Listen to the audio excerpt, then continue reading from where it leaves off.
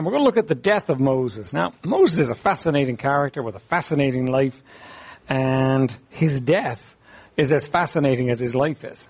It's incredible how all of it is brought about. But we're introduced to Moses in the beginning as he's being pulled from the bulrushes by Pharaoh's daughter.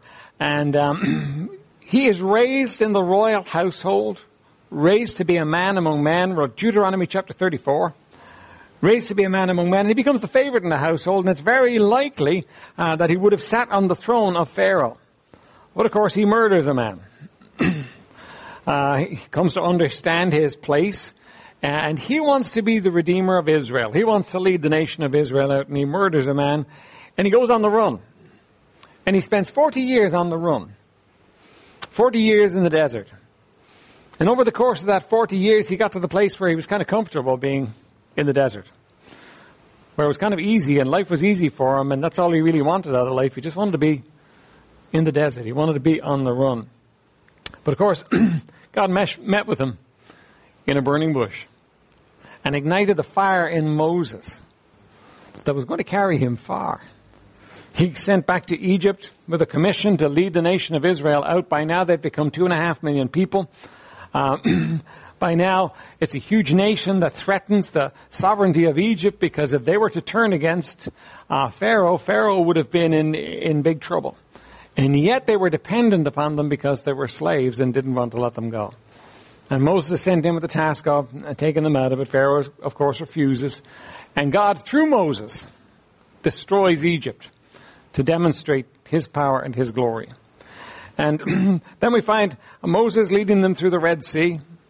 We find him leading them through the wilderness. We find all that goes on in the life of Moses, and it's just marvelous. It's fantastic. We find a man that had to put a veil over his face to cover the glory of God from shining, because it was terrifying to people. When they met with Moses after he came down from the mountain, they were terrified by the holiness of this man. And we look at all this in his life, and then in the end, in chapter 34, he dies the strangest death. It's just such a strange death. Let's read it in chapter 34, and then we're going to look at some some truths from it here.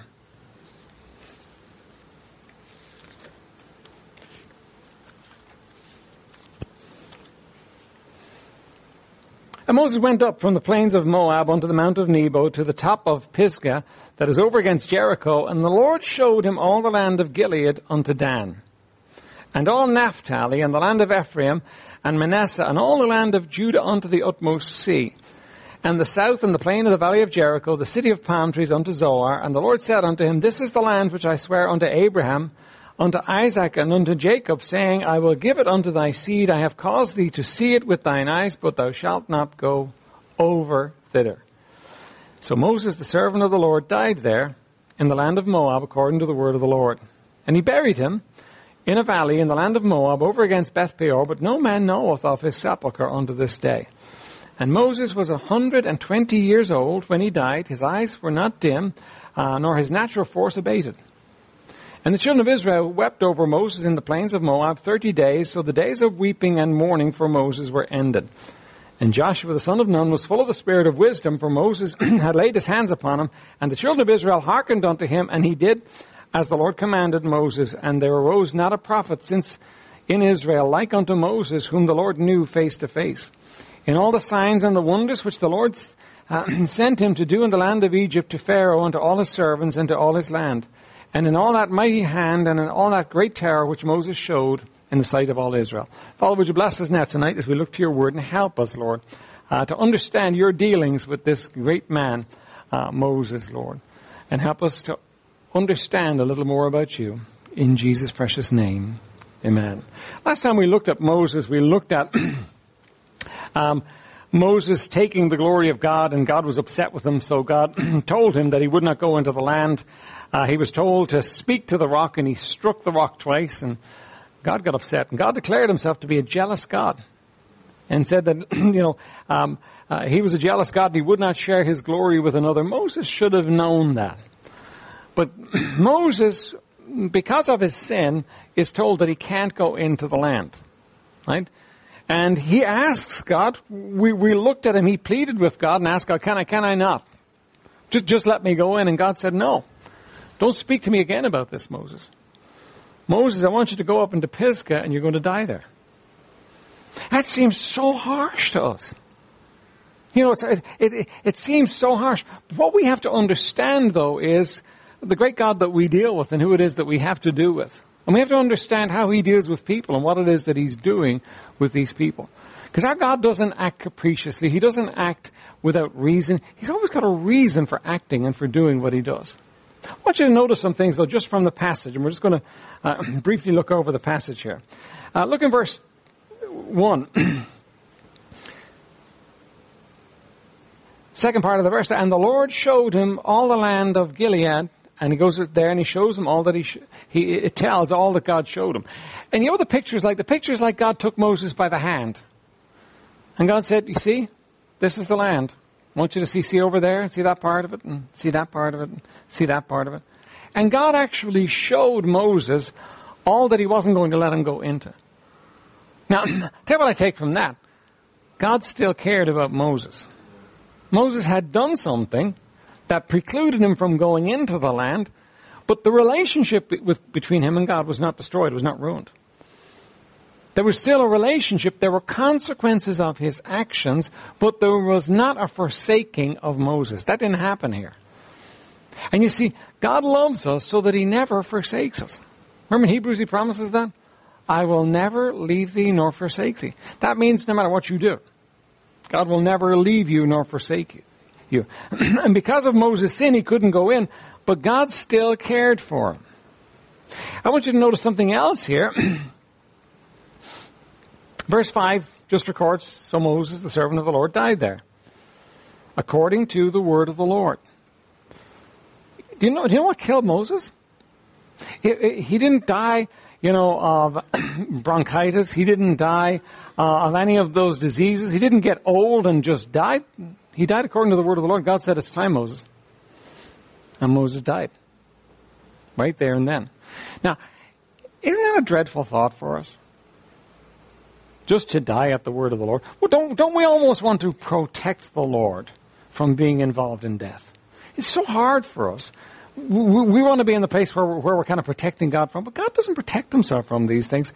You know, not a sparrow falls from the air apart from God, and not a person dies apart from God. God's involved in every one of it. It's impossible for that to happen. And here he says, Moses died according to the word of the Lord.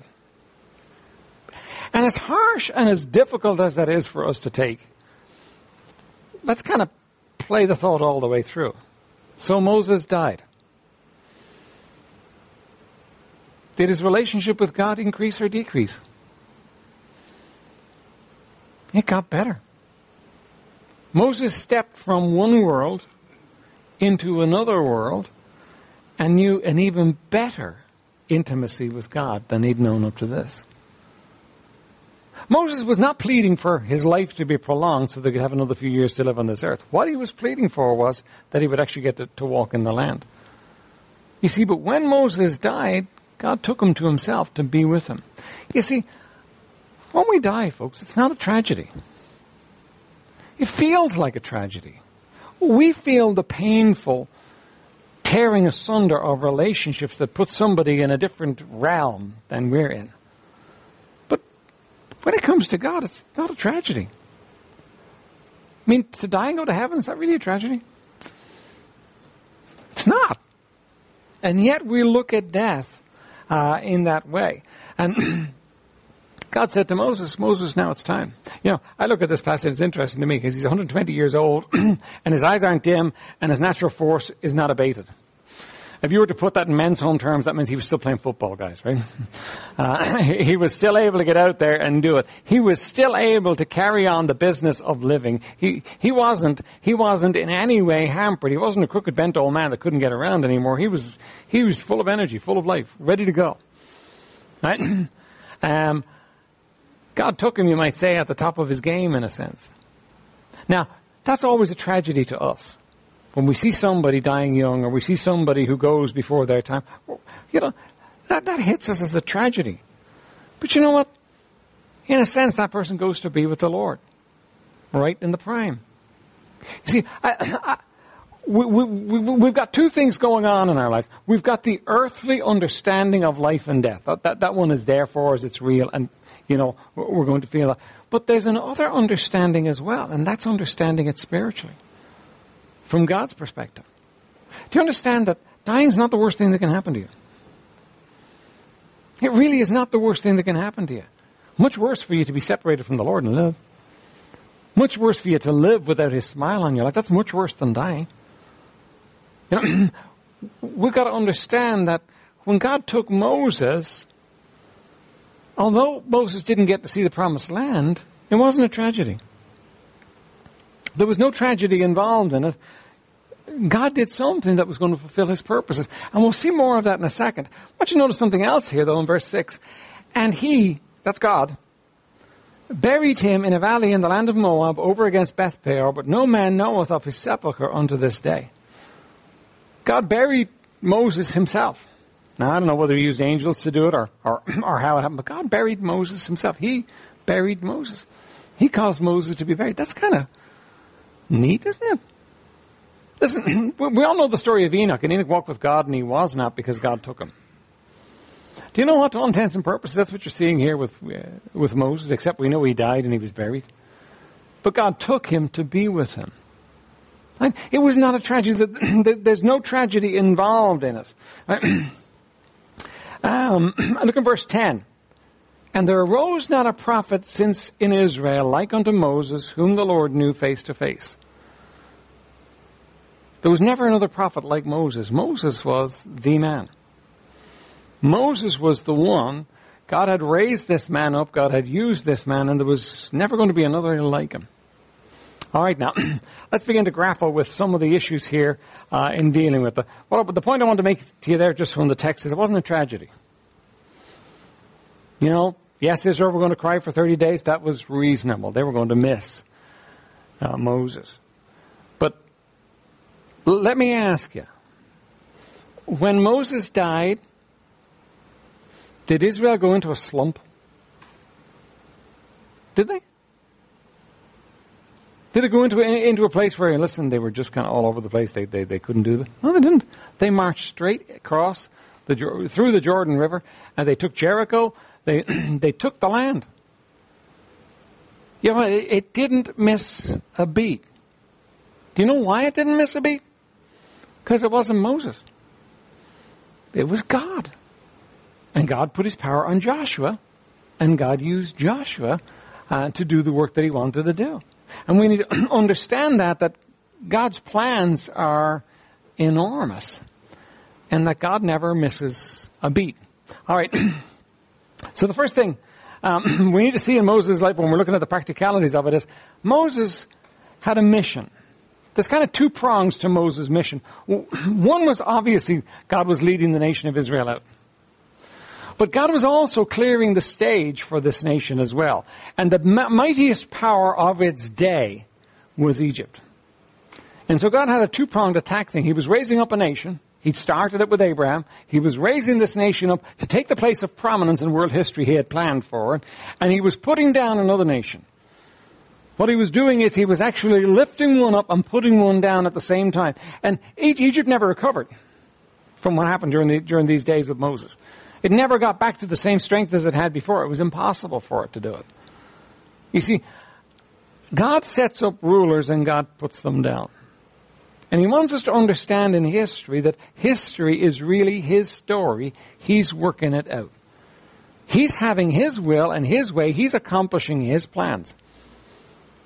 Years previous to that, He had decided that He was going to raise up a nation through a man called Abraham. And now, 400 odd years later, that's exactly what He's done. They're 2.5 million people. You and I could never dream of raising up a nation.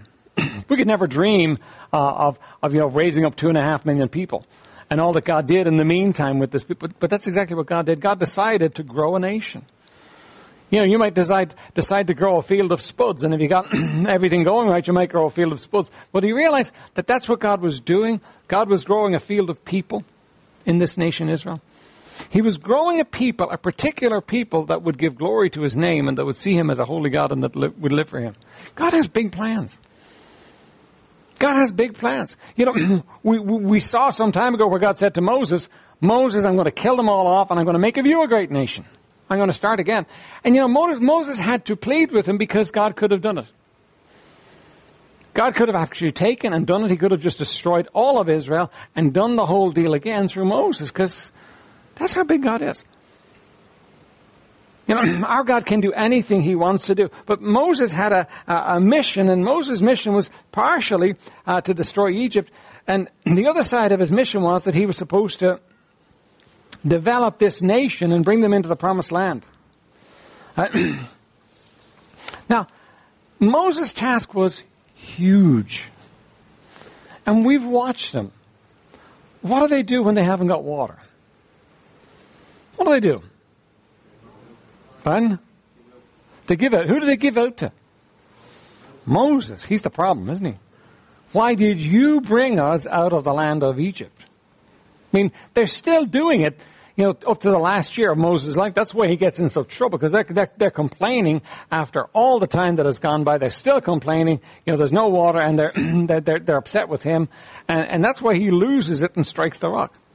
Right? But he has an enormous burden to bear, because he's to lead this 2.5 million people, and not just lead them on a march, but to lead them and under God forge them into a nation. Because remember, they came out of Egypt slaves. And he's got to actually work with them until they become a nation. Let me read you something here. We do not wonder that the great leader faltered and trembled under the work that God had given him to do. Nothing save intimate communion with Jehovah could have inspired the soul of Moses for the wondrous task before him.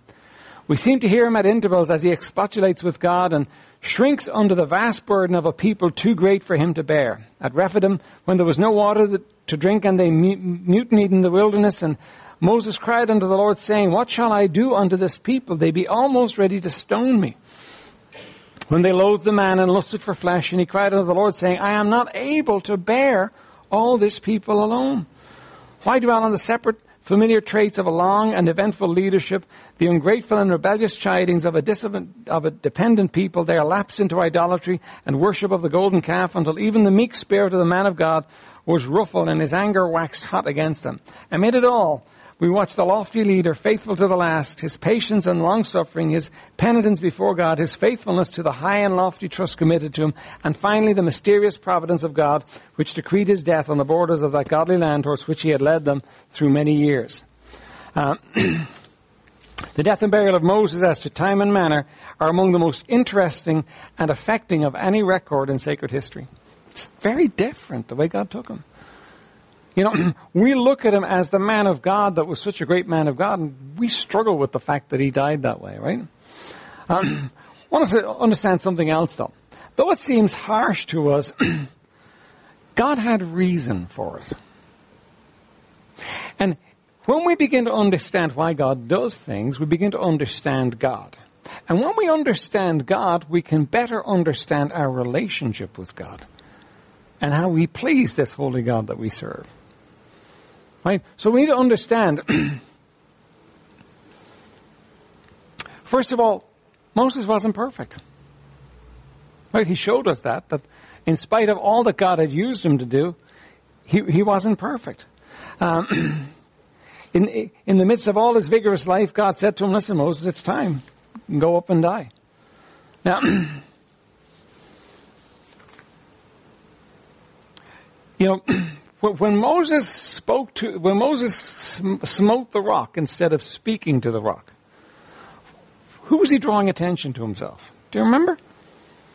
Who was he drawing attention to? Himself. Did I say himself? Yeah. He was drawing attention to himself. Now, how was he drawing attention to himself? Do you remember the words he used? Do you remember the words? Must we give you water from this rock? Who's the we? Him and Aaron. Must we give you water from this rock? Now, you know what? If you or I were to say that, that would be a source of laughing. People could laugh, because that's ridiculous. How would you bring water from a rock? But when you put that in the light of all the miracles that Moses had did, and all that God had entrusted to him, when Moses said, "Must we?" the focus directly went on himself. And God rightly judged that this man, having made that step, now stood between him and his glory. Now, I don't think Moses intended to. We talked about that.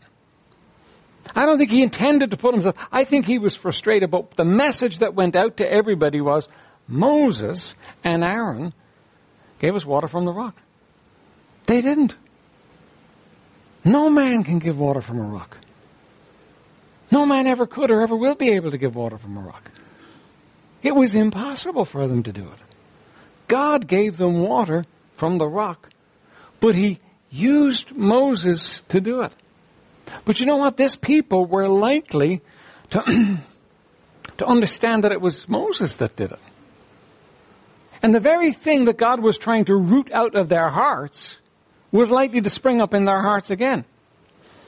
Moses, had he taken them into the promised land, would have become the idol of their hearts. Would have become the person that they looked to. You see, it's very interesting about what God did. God sent Moses up in the Pisgah. He said, you're going to see it, but you're not going to go in. And he died there. And nobody knows where he's buried. God didn't trust anybody to bury him. God buried him himself. Now, why do you think God did that? Why did God not let him have a state funeral? What was God doing? Because they would have made a shrine out of Moses' tomb. They would have made it a place of it, because they reckoned it was Moses that brought them out of the land of Egypt. They were fast coming to that conclusion, and you know what? Moses' error in striking the rock and in speaking that way was adding to the problem here. So when it came to Moses going into the land of Canaan, much as all as God would have wanted him to, he couldn't. Because if he'd gone in, it would have been Moses. It would have been him that did it. Second reason is, Moses' job had been accomplished. He was the statesman. He had brought them to this place. He had led them to this place where they were ready to take the land. And that's what God had needed for him to do. Egypt was destroyed. Israel was on the rise. And his mission was accomplished. All but going into the land. And if God had let him take them into the land, that would have created problems. So God was going to have another man to do the work of taking them into the land. But what we got to understand there is God has got a plan going on all the time. Something else we need to look at too is that Moses was a prophet. Moses was a man of God. Moses was a statesman. Moses was somebody who was raised in Pharaoh's household, and he could handle all those affairs. But you know what was needed now? What was needed was a warrior to lead them into the land. And God is doing something different now, so he's taking and he's using a warrior to do it. Because that's what Joshua was. Joshua was the man that raised up the army, and Joshua was the man that that God used to defeat other kings, and Joshua is the guy that's going to lead them now into the land. So, you see what's happening here? That God's got a plan going on. That God's doing something. And he uses us to do it. And the most dangerous thing for us to do is to begin to think, it's me. Because it's not me. And as great as Moses was, and as indispensable as the people thought he was, I don't think Moses thought he was indispensable. I think he knew he wasn't, he could be done without. But the people were beginning to think he was indispensable. God's able to change the situation just in a heartbeat and take a situation in a different direction. And what needs to happen for us is we need to understand that what God is doing is God is working out a plan. He's working out a plan in Moses' life. We look back and we can see the plan God was working out. He's taken this man and he's using him to accomplish something. He's using him to do something. He's using him to put down one nation, to raise up another nation, and to lead Israel into a new land. He's using him to do all that. We can see what God is doing there. But God's always working to a plan. God's always got a plan. He's always doing something and he's got a plan. He's taking and he's making things happen and he's achieving something that he wants to achieve. And what needs to happen for us is we need, first of all, not to think we can do anything of ourselves, because we can't. We need to understand that the best we're ever going to do is get involved in God's plan. Lord, what are you doing? Can I have a part of it? Lord, what would you have me to do in your plan, in your scheme of things? Lord, can I be involved somewhere? That's what we need to do.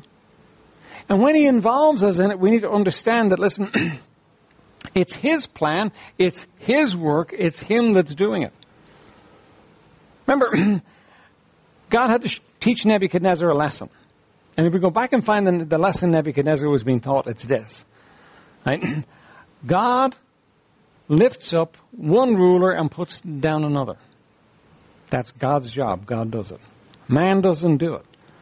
God puts in place who he wants to put in place. And Nebuchadnezzar had to understand that though he felt he was the man that had accomplished it all, the reality is that God was actually doing a work and Nebuchadnezzar was part of that plan. And when Nebuchadnezzar learned that, God continued to use him. But remember, he had to spend 7 years eating grass like a cow before he actually learned that lesson. But we need to understand God is doing a work. None of us. We're not able. The most exciting thing any of us can do is get involved in the work that God is doing. Come to the place where we see and we understand what it is that God's doing. Because once we're there, listen, God can use us to accomplish things that are absolutely impossible apart from that. You see, God doesn't need any one of us in this room. But he wants every one of us. Every one of us. God wants every one of us on board. Every one of us. There's a place, there's a part, there's a work, there's a something for everyone in this room to do. God's got a great plan going on. I mean, can you imagine birthing a nation from one man? That's lofty, isn't it? You know, bringing a nation, having Abraham and bringing a nation forth out of Abraham. And can you imagine then leading that nation into a foreign land where they would grow? Like putting them in an incubator, so they could grow, and then creating a situation where they didn't want to be in that land anymore. And then sending a man to lead them out of that land, preserving his life and sending a man to lead them out of that land. And taking him and using him to lead them all this way. And then, when his purpose and his function was over, taking him home and putting another man in his place. You know, Moses was the greatest. That's what it said. There was never a prophet in Israel like Moses, and there never would be. Moses was the greatest, but you know what? He was just a man. And when God was done with this man, he took him to his reward. But he didn't need him anymore. And he used another man to do the work. And we don't understand we're part of what God is doing. Now, listen, as a pastor, that comforts me greatly. You know, I can't do it. It's impossible. But I don't have to do it. All I've got to do is obey him, and he can do it, because he has a plan for LifeGate. God has a plan, things he wants to accomplish through LifeGate. Listen, you're part of what God wants to accomplish through LifeGate. God wants to do some things, and he wants to use you to do them. And when you're done, he'll reward you. But it's his plan. It's his work. He wants to do something through you to affect this world. He wants to take you and use your life. And you say, but listen, I'm nothing. I can't do much of anything. You don't have to be able to do much of anything. You just have to be willing to let him do it through you. You just have to be willing to let God work in your life, to obey. Just to say, yes, Lord. Now, think with me for a second, right? Can you ever, in your wildest dreams, be greater than the plan God has for your life? Wouldn't that be pride? And doesn't God resist the proud and give grace unto the humble? There's no way that you and I can ever be more than God intended for us to be. So, does it make sense that I should come on board and say, okay, Lord, what's your plan for my life? You show me what you want me to do. Because that's where it's at. That's where the glory is. Not your glory, His glory. That's where the power is, because He's not going to empower you to do your thing. He's going to empower you when you're willing to do His thing. That's where the blessing in your life, because He's going to smile on your life and bless your life because you're putting Him first. You see, God has a plan for your life, and all you got to do is find it. And in order to find it, you've got to be surrendered. What does that mean? That means yielded, or whatever you want of me. I just want your will and your way. That means completely yielded. Now, I think sometimes we think we're yielded when really in our hearts there's that stubborn will that wants our own way. But when we're willing to yield and let God have His way in our lives and put our all on the altar and let Him work His work in our hearts, you know what, listen, we're in the place of glory and blessing and power. We're in the place where God can do great things in us. And when we're not, He can't. Oh, listen, Moses is a great example to us. He was the greatest. And yet God could remove him in a heartbeat, didn't hate him. You know, didn't destroy him. Just said, Moses, you stepped out of what I wanted you to do, and I've got to take you home. Still love you, but you've messed it up, and there's a consequence. And so God takes him home, and God continues right on doing what He was doing, because that's God. He's always going to do that. I want you to look at Hebrews chapter 11. This is our closing on Moses, right? Because Moses gets a great write-up in Hebrews chapter 11.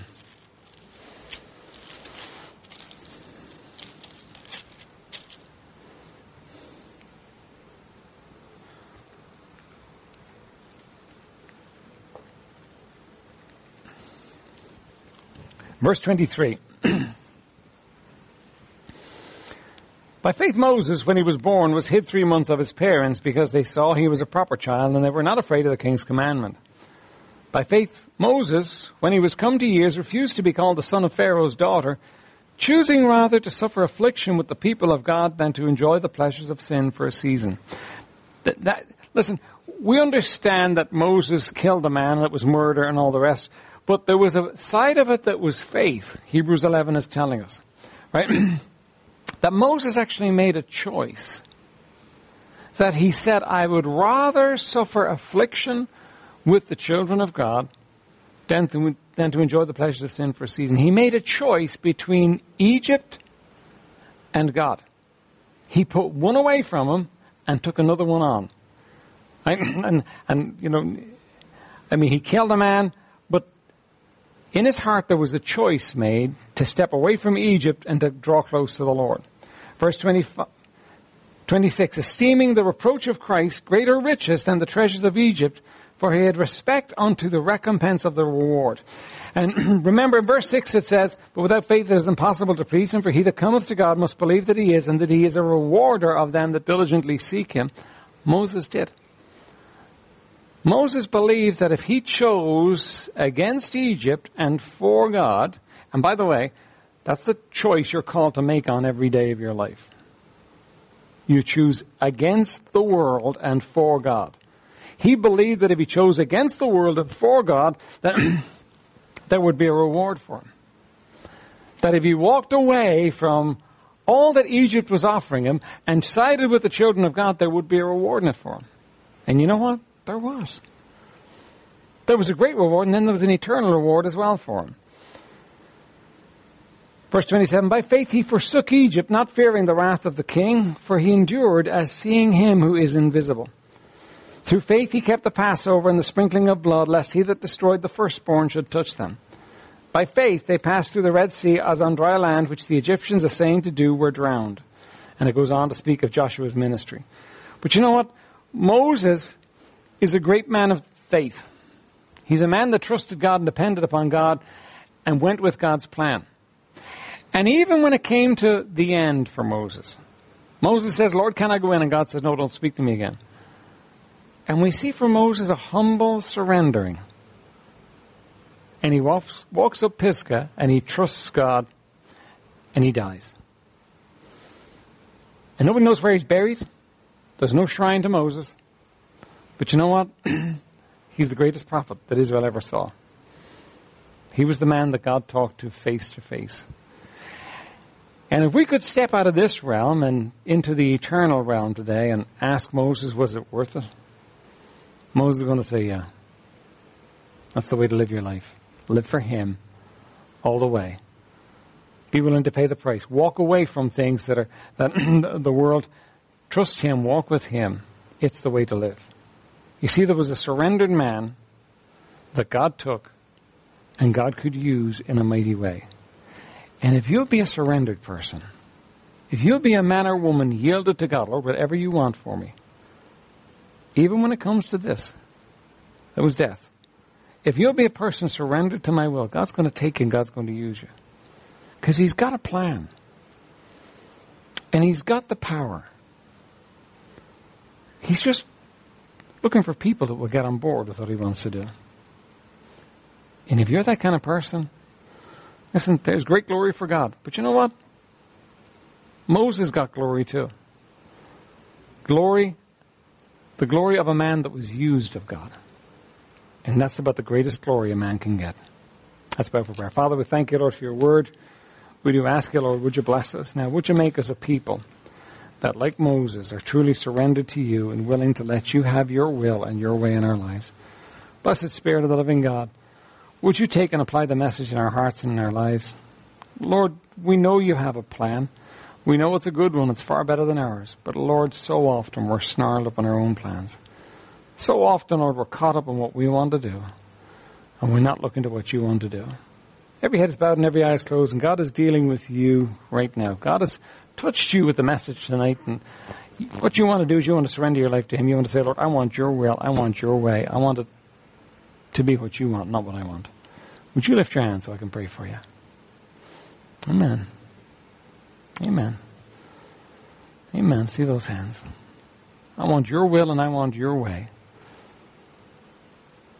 Now, Father, we thank you, Lord, that you are working in our church and you are dealing with us. Blessed Spirit of the living God, have your full way with us. And Lord, may not one of us fall short and miss out on all that you have for us. Lord, I pray no one here would end up standing between you and your glory and end up losing some of the blessing that you have for them. But Lord, I pray you'd help us to remember that whatever happens, you love us and you'll be with us and you care for us. And Lord, we look forward to a day when we'll meet with Moses and Lord, when we'll hear of the blessing in his life. But Lord, bless us in these days, we pray. Now use us, draw us close to you. In Jesus' name, amen.